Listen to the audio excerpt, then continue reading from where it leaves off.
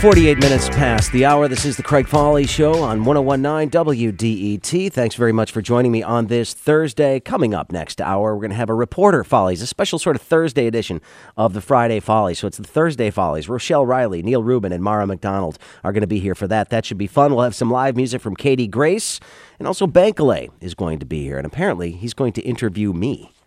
He is going to be helping out in the transition here at WDET, so we better get him used to doing the questioning as opposed to the answering like he normally does on the program. So that'll be fun in the next hour of the program. But right now, I would like to welcome to the studio Sandra Swoboda, who, of course, is our bankruptcy reporter here at WDET and responsible for the blog nextchapterdetroit.com, which is all things bankruptcy, all the news, and soon to be transitioning to what comes next. But Sandra, we appreciate you being here. You've brought a couple of friends, Matt Helms and Nathan Bomey, reporters from the Detroit Free Press, both of whom have been doing, along with you, Sandra, exceptional work on covering all of the ins and outs of this bankruptcy. And we had a big announcement yesterday, Sandra. I'm going to turn it over to you to handle this conversation.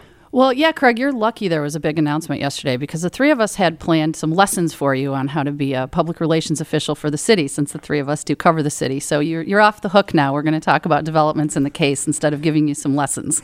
Yes, because just what I want to do is go back to school today. But that's all right. Go ahead. We have lots of advice for you.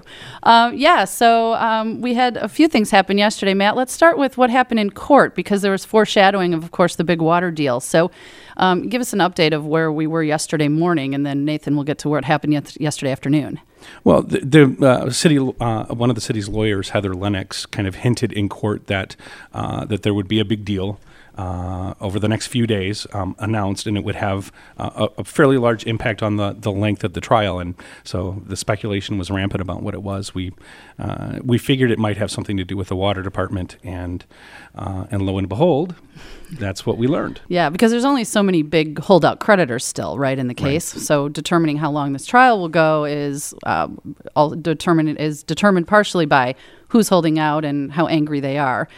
So Nathan, taking the water department out of that discussion has some big implications for how the case goes. But let's talk about what the announcement was first. Yeah, the city announced that they would essentially offer to exchange the bonds that water bondholders currently have. It's about a $5.2 billion deal. It would essentially restructure the finances of the water department, and assuming that the bondholders accept this deal, and it sounds like there's at least a conditional acceptance of this, because I don't think that they would have come out and made a big announcement if they didn't believe that this would help resolve the bankruptcy issue, this specific issue being the water department. And if they can clear that out of the way, that could reduce the length of the bankruptcy trial and certainly clear away, some of the major opponents, leaving only a few still very significant opponents in the bankruptcy. Now, when you say $5 billion of debt, does that mean it's wiping away the $5 billion of debt, or is there some other financing involved that would reduce it by a different number? It essentially would change the interest rate and length of the bonds because they would essentially redeem their current debt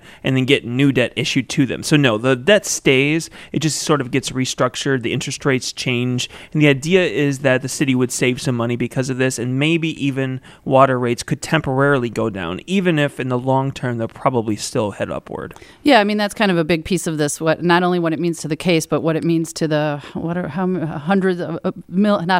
millions of people who do get their water and their sewerage services from the Detroit Water and Sewerage Department across Southeast Michigan. So do we know anything about what it would do to rates, or we're just hearing lowered? It's speculation right now. There could be a combination of lowered rates and kind of an additional expenditures on some of the capital projects they have to do. We know the water department is an aging system and it needs a lot of repairs. So there's a potential that some of the money freed up, and it's potentially hundreds of millions of dollars, could be used to fix parts of the broken system. And do we know when we will know how much savings this could mean to the city?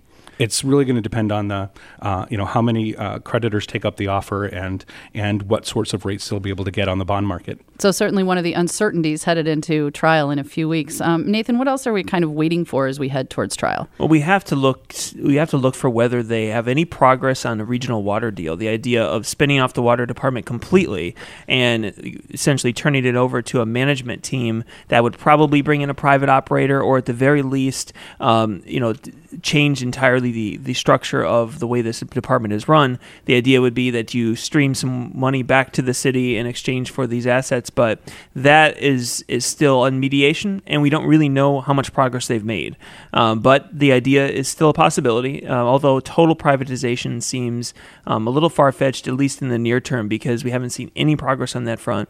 And with the trial, coming yesterday, as I understand it, at the hearing, some of the creditors said, if there's going to be a private water deal, we need to know about that now. And so I think Judge Rhodes is amenable to at least getting some sense for whether there's progress there. Matt, what else are the creditors waiting to hear as they're preparing for trial? One of the things, Syncora certainly is waiting for. They're one of the insurers of bond debt, and they have been fighting tooth and nail for additional documents.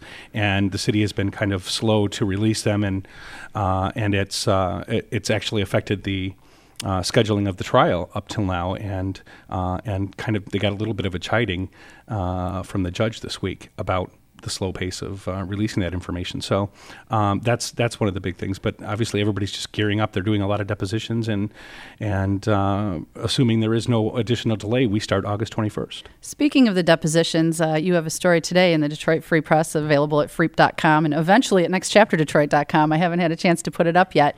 But you got a transcript of City Council President Brenda Jones's testimony in the deposition. Nathan, can you explain why she was being deposed and the news she made?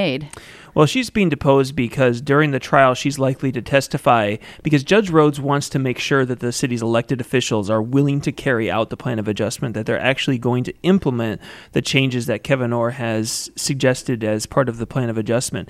And so she was asked, are you committed to carrying out the plan of adjustment? And she testified that she is, that she does believe the restructuring initiatives are important and that removing blight is significant. But she also acknowledged that she fell asleep while reading the plan of adjustment several times, and so I do suspect that that's going to come back to potentially haunt her during the trial because the creditors are looking for any opportunity they can to argue that the city will not carry out the plan of adjustment or does not understand what it will take to carry it out. And so that's something to watch for. Yeah, but fess up. Who hasn't fallen asleep reading documents in this case? Matt, are you awake? You drink a lot of coffee, though. Are you awake all the time when you're reading these? I think the coffee has saved me many times. And we are up to 6,500 filings now in the bankruptcy, many of which are hundreds of pages. So. And how many have you read, Nathan? Oh, I've read them all. I just absorbed them by osmosis at this point. So. Do you guys split them up? One of you takes even numbers of filings, and the other one takes odd numbers. On the big document dumps, we may throw 3 or 4 people on them because it's just, especially on deadline. No one person can read 1,000 pages. Yeah, right now the WDET staff is cringing, wondering if they're going to have to read court documents. So I'll keep most of them for now. Matt, the other part that came up yesterday in court, we'll go back to, both of you have mentioned this, the feasibility of the plan. We have the judge, of course, his court-appointed expert, Martha Kopatz, is interviewing people, has prepared, 226-page report, and she said she'll supplement that based on the latest city filings and financial reportings. But the judge raised questions yesterday saying this isn't indicating how he'll rule or what he'll specifically say at trial, but he raised some big questions for the attorneys to think about, and I snickered as we were all on our laptops and they had to take pen and paper notes in the courtroom of what the judge's concerns were. But let's talk about a little bit of those. What's his main concern about the feasibility of the plan as you see it? Well, there's just a lot of financial specifics that are not in there. He's concerned about whether things like the blight removal program are going to be adequately funded and planned, and as well whether there are going to be safeguards over what the city plans to do to overhaul its information technology materials.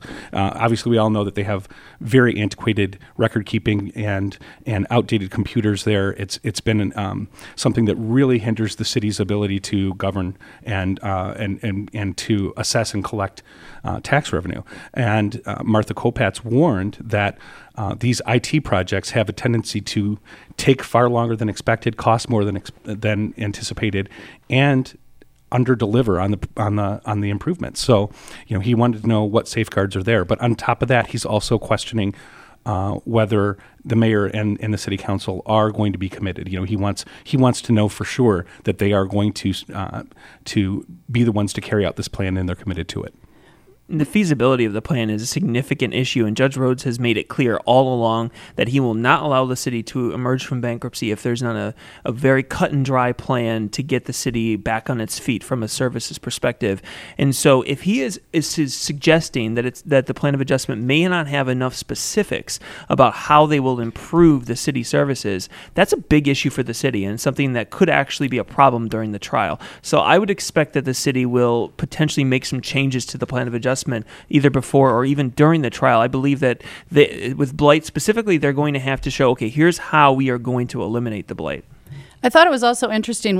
We haven't had a lot of Datelines lancing since the grand bargain bills went through and the funding, but the judge specifically yesterday said he's going to want to maybe hear from the state as witnesses on how exactly the Financial Review Commission would work as well. So the judge, I think, showing again he's aware of how many parties are involved in this. It's not just the Jones Day attorneys setting the tone and the plan for what will go forward, but he wants to hear from everybody who'll be involved as we go forward.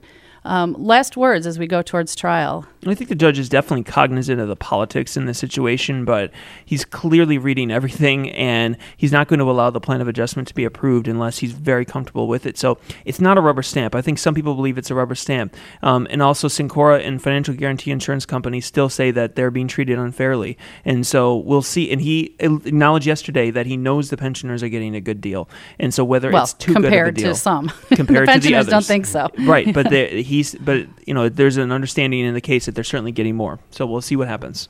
Thank you both for being here. All right. And I appreciate it very much. Sandra Swoboda, of course, in charge of nextchapterdetroit.com. And, of course, our bankruptcy reporter here at WDET, her friends, Matt Helms, my friends, too, and Nathan Bomey of the Detroit Free Press. Keep up the good work, everybody. We appreciate it. Solid coverage of some very, very complex issues that will all be sorted out over the next few weeks. It's getting close. This is the Craig Fahle Show on WDET Detroit, Wayne State's public radio station. Another hour of the program getting set to begin. We'll begin the next hour with, of course, the news, followed by a special edition of the Follies, a Thursday Follies, with Rochelle Riley, Neil Rubin, and Mara McDonald, Channel 4. So that's going to be a lot of fun. Some live music with Katie Grace coming up, and, of course, Bankley will be here, too. And a live audience. Excited about that. They're about to start shuttling in right now. This is 101.9 WDET.